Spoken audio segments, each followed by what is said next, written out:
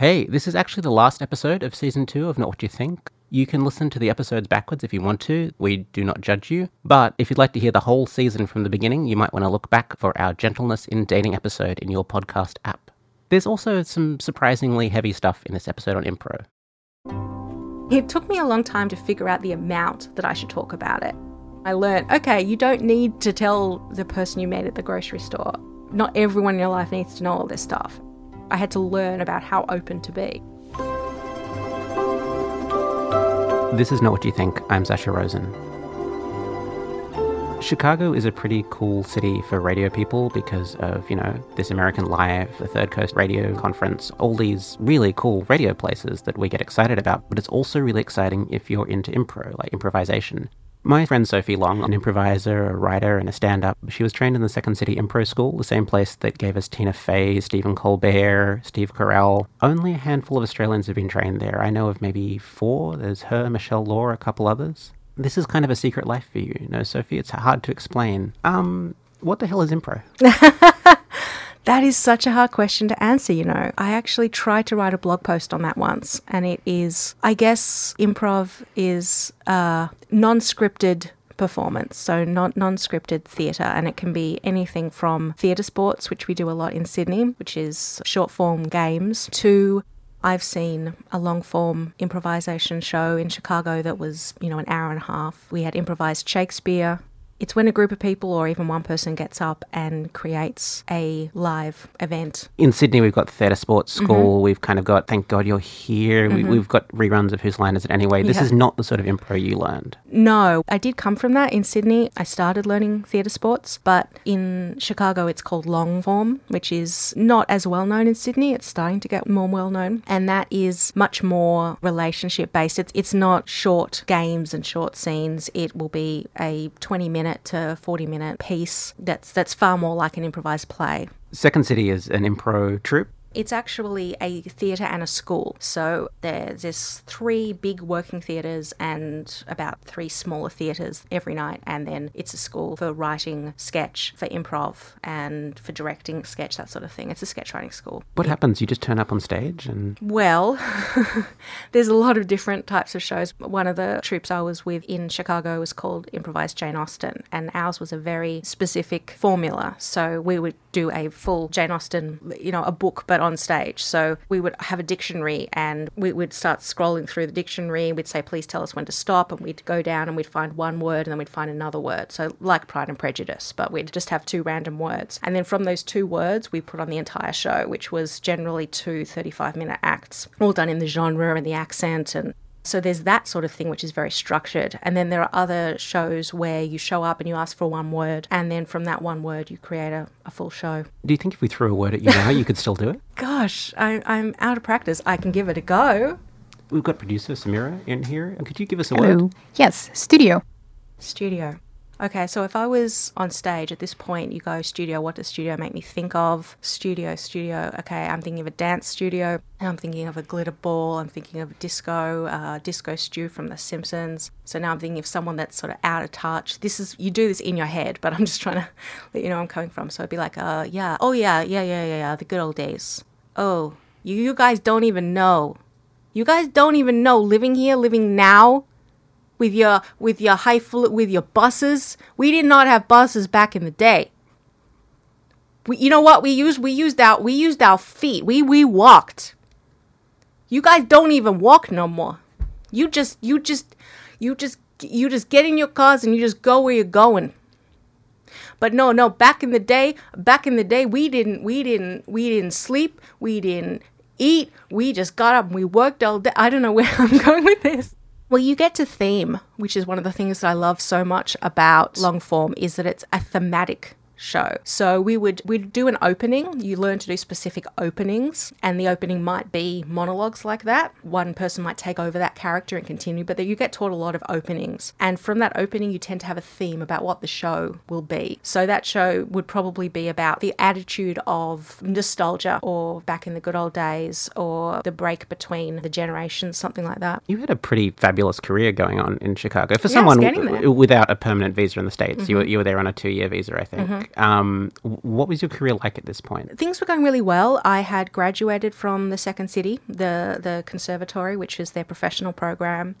And I was enrolled in the Second City music program, which is the same thing, but you do it singing. And I graduated from Improv Olympic. And so I was starting to perform around the place. I was performing with Improvised Jane Austen. We got into the Chicago Improv Festival, which was fantastic. I was in a show called Rebound, which was a dramatic improvised show, which was the first one ever done at Second City. And I was starting to perform stand-up around the place pretty regularly. You know, things were fantastic. I felt like I was finding my voice. You had a show, you had a city, you had a career. Yeah. And it sounds like you were pretty excited. Oh, I loved it. I had such a great community. I felt like I'd found my troupe. I'd found my people. It was like I'd run away to the circus and I'd found this amazing, amazing community.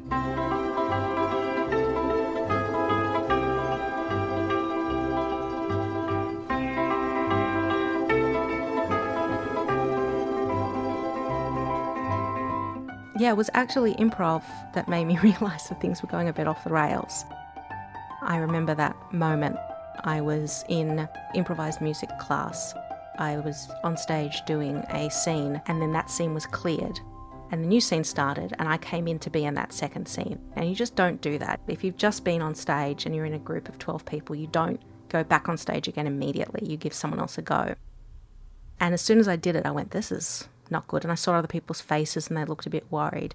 And then some other things fell into place, which is that I'd had huge amounts of energy. I'd been feeling really, really good. I had been doing things I didn't normally do, going out a lot more, engaging with people a lot more. I sort of put this all down to the fact that my career had been going really well and that winter was finally over. Winter in Chicago is like nothing else on earth. It's certainly nothing like winter here. Basically, the sun just goes away for 7 months. That's the way I explain it. There is just no sun, and for an Australian with low vitamin D levels like me, it's just horrible. I used to describe it as, I say, I understand girls gone wild a lot more now. Like, once you've been through that winter, you just want to take all your clothes off. You just want to feel the sun on your skin. So yeah, I've been feeling really, really good. I'd had stacks of energy. Things were going great. The other thing was that I'm an atheist and always have been, and I'd started to explore this sort of spiritual side of myself, which is kind of something that happens to you in America. They're far more spiritual than we are, and it was becoming, interesting to me to look at this side of stuff. And so I was starting to see the world in this new way, and then the way that I was thinking started to become a bit weird. So I thought that I was the reincarnation of Mary, Jesus' mother.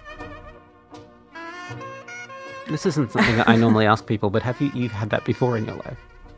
Yeah, I was diagnosed with bipolar 2 about 6 years ago. And so this was another manic episode that I was going into. But it was much more severe than I'd ever had before. And it had been a while since your last episode. You thought you were done with this for a while. Well, yeah. I mean, for a long time, my life was about managing my mental illness. It was about dealing with depression, dealing with mania, getting my medication right, all that sort of stuff. But I just had these 2 years, or almost 2 years in Chicago, where I'd been good. Everything had been fine. And I just kind of thought I was over with that now. That was a part of my life that I didn't have to deal with anymore. And suddenly, no.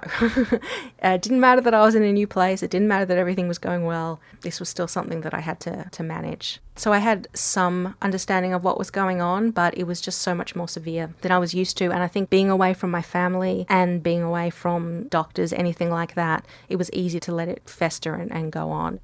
I ended up in a psychiatric unit. I don't know whether everyone will remember this, but there was a plane that went missing over Australia at this point. It was in the news everywhere. That was going on, and in my mind, I thought I'd caused that. It was all linked to the film Donnie Darko in my mind. I thought this plane was going to crash on my parents' house and that I had caused that by leaving them and by having bad thoughts about them. And the thing about having a psychotic break like this is it's very real. It sounds like you couldn't possibly believe this, but it feels as real as gravity and the sky being blue. Some part of myself was aware enough to go, this is really dangerous. And I went and talked to my flatmate. She took me to the emergency room. If you are feeling these sorts of feelings, you can always talk to Lifeline on 13 11 14. So I got taken into the emergency ward, and with all of my necklaces and special amulets that I had with me that was helping me read people's minds and all of this sort of stuff. And it was quite clear to everyone else that I was not well. And so I ended up going into a locked ward for 11 days while they stabilised me. They put me on antipsychotics and mood stabilisers. This really interrupted your improv career. Yeah, it was the worst thing that I could imagine happening. I was so upset by it. I thought that everything had been going so well. It just, it felt like my world was falling apart at that point. But at the same time, I knew I was lucky. You know, I was in Northwestern Hospital, and it was this incredible hospital, and everyone was really great, and I hadn't really hurt myself or hurt others. When you're manic, it's very easy to destroy your life very quickly. You can spend a lot of money. You can make very, very bad choices. It's a little bit, for people who haven't experienced it, it's a little bit like being very drunk. You don't really have control over what you're doing to some degree. So I was grateful, and I was grateful that my insurance was okay. But yeah, it just put this huge hole in everything. I had to stop the course I was doing, the music course, which I loved, and I had to stop performing for a while. And I felt, it was the first time I felt very alone. I really missed my family.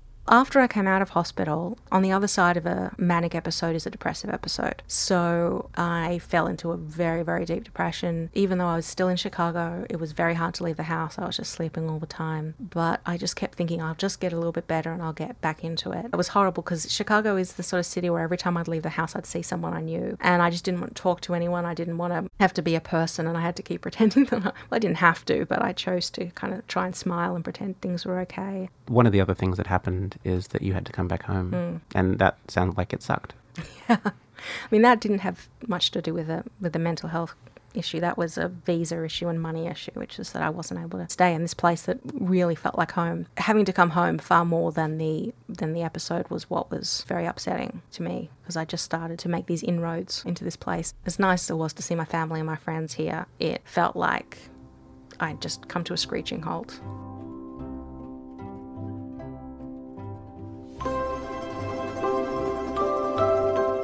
When I, have talked about it, I get people with the absolute best of intentions often saying, well, I've been sad too. Or, I had a couple of difficult weeks in my 20s, and depression is just not like that. Like, severe depression is very, very physical. It isn't just a mental thing once you get to that point. I had what is called psychomotor retardation, which is my movements were slowed down. I had no affect, so my face was very still. I couldn't understand music. I couldn't read books. I couldn't concentrate. That can be quite upsetting when people think they understand. And you've said boring as well.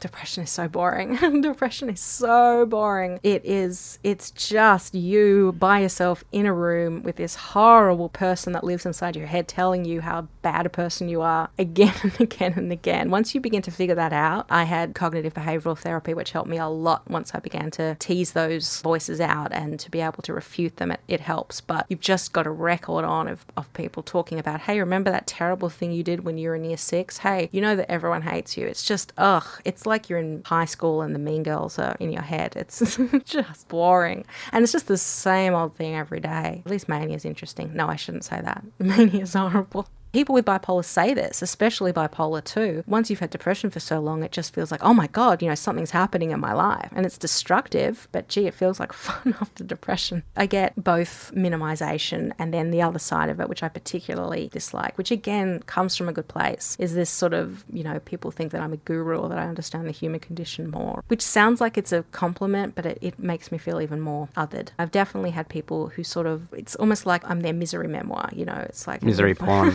Yeah, vicariously through me, but that doesn't happen very often.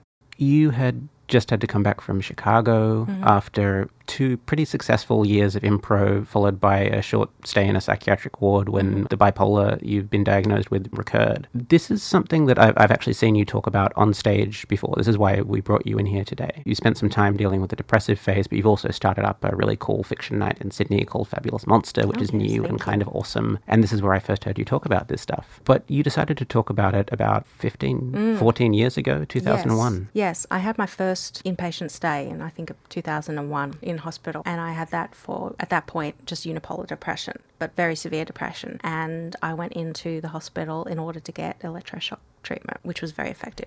I was so scared before I went to hospital the first time. I was terrified. And it was one of the best experiences of my life. When I came out, I made the decision consciously to talk about it to my friends. It took me a long time to figure out the amount that I should talk about it, because when I first got out of hospital in 2001, it was the only thing that had happened in my life, because the past 2 years before I went into hospital was just me being depressed. It was the only thing I had to talk about, and I really, in my urge to normalise it and to talk about it, it ended up with me going up to people and going, "Hi, I'm Sophie, I just got out of a psych ward," you know, da, da, da, da. How did that go down? Not well. I learned, okay, you don't need to tell, you know, the person you met at the grocery store. Not everyone in your life needs to know all this stuff. And it actually, I had to learn about how open to be. I did see people looking like, okay, crazy. So I learned to back off a little bit. And for a long time, it felt like if I didn't immediately tell everyone everything, then I was lying to them about myself. The further I get away, and once I got back out into the world and there were other things I was doing, I think I became a bit more balanced in how much I talk about it. I just didn't want it to be this shameful secret. I didn't want it to be something that everyone had to tiptoe around. And I knew that it was interesting to a lot of people. I know that if one of my friends had gone into hospital, that I would have been really interested in what it was like. Just what you were asking me before, what is hospital like? What is having ECT like? That's electroshock. And I thought, okay, well, those questions aren't upsetting to me. They might be to other people that have gone through it, but that kind of stuff isn't upsetting to me at all. So I talked about it to a lot of my friends. And what I love about that is that some of them went on to be able to talk to their friends or partners or relatives about it. I had a friend who went through the issue herself, and she looked back on our conversations and it helped her realise what was going on. And so she had bipolar, and remembering what you told her helped her. Yeah. Yeah, I think she said that it reminded her of my experience and that helped her realise what was happening. It was just in my own tiny little way, because I'm not a public figure or anything. It was trying to normalise it and to just have a thing that happened, you know, a pretty horrible thing, but not this terrible, mysterious, doom-filled other world. You know, it's just a medical condition. And you're talking about it pretty easily in here, but how hard is it to talk about normally? It depends on the time and place. In general, it's actually not a big deal for me to talk about most of this stuff. And I really do think, look, if I've gone through it, then the one thing I can do that is helpful is to talk about it. I know that Ali Broche from Hyperbole and a Half did a whole thing on depression, and that, you know, helped a lot of people. And trying to describe it is difficult, like it is with improv, trying to describe what depression and mania is like. But it's worth it for me to talk about. And most people are fantastic about it. You know, most people are just interested and respectful and terrific. And certainly talking about it on stage, I mean, because that's what I'm working on at the moment, is a show which hopefully I'll get into the Sydney Fringe or something like that, a sort of stand-up storytelling show which is about going crazy in America. And the piece that you saw me do in Fabulous Monster is a part of that. Talking about it on stage where I have complete control is actually a lot easier. Stage is super fun for people like me with weird anxieties because you're totally in control. And so for you it was therapy, the medication is important, even though the other stuff is important, the medication needs to keep going? Yeah, unfortunately, you know, in a perfect world I wouldn't have to be on medication, but it seems like, having talked to my psychotherapist and my psychiatrist, that I will need to be on medication for the rest of my life. And, you know, that's okay. That's just part of it. And I'd certainly, you know, if there was something I would want people to hear from this and to understand, is that it's totally okay to take medication. It doesn't work for everyone, but if it works for you, you know, it's not a weakness. It's a good thing to ask for help. And the other thing is just being able to be treated like you're normal. That you don't have to hide it, and you don't have to be a guru just for having it. Exactly. I think it can be much harder for people that haven't gone through it to know how to talk about it. But if you're listening and you're open, I think that that's the best you can be. Don't assume that you know about mental illness, because it's different for everyone. But, you know, if someone in your life has it and they talk to you about it, just be like, okay, open and interested, I think is the best way to go about it. For most people, it's a difficult thing to talk about. So it's an honour for most people to tell you that sort of thing, and just treat it with that kind of respect. Are you glad you decided to start talking about it? Oh, yeah.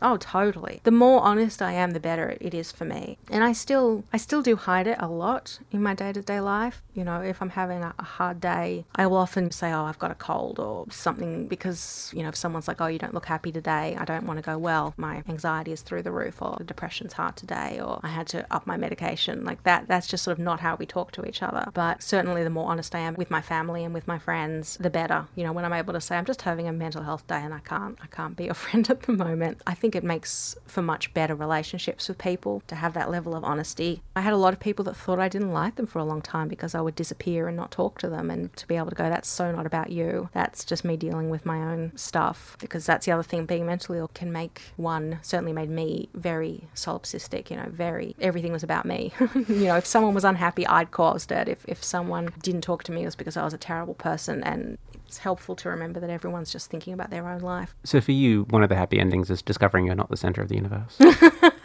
Absolutely, and I have to keep remembering that, because that is something that happens, certainly with depression, is you end up feeling like you're the only one that's ever gone through it, or that you're special in your terribleness. So just being a person and realising that everyone has their own issues is certainly very helpful. Sophie, thanks for coming in and talking to us today on Not What You Think. Thank you very much for having me. If you've been affected by a mental illness and you'd like to talk to someone about it, you can call Lifeline on 13 11 14. You can also look up Lifeline on the internet. They have a website. If you're a journalist and you'd like to know more about reporting mental illness, you can search for Sane Australia or Mindframe on the web. If you like this podcast and you think someone you know might also like it, tell them they should check it out. There are links on our website at fbiradio.com/knowwhatyoutthink, and there are a bunch of other great FBI podcasts at fbiradio.com/podcasts. Do you have an idea for a show that you think we should be doing? There's a link on that page for you to tell us all about it. Not What You Think is produced by Samira Farah. It was created by Laura Briley, Claire Holland, and me. I'm Zasha Rosen. Thanks for listening this season. If you like Not What You Think, FBI does all sorts of other podcasts, including All the Best with Pip. Hey, I'm Pip, and I host our storytelling show All the Best with Michael Bryden. We do docos, features, and fiction. Tune in to FBI Radio at 10:30 a.m. every Saturday, or at allthebestradio.com and anywhere you listen to your podcasts.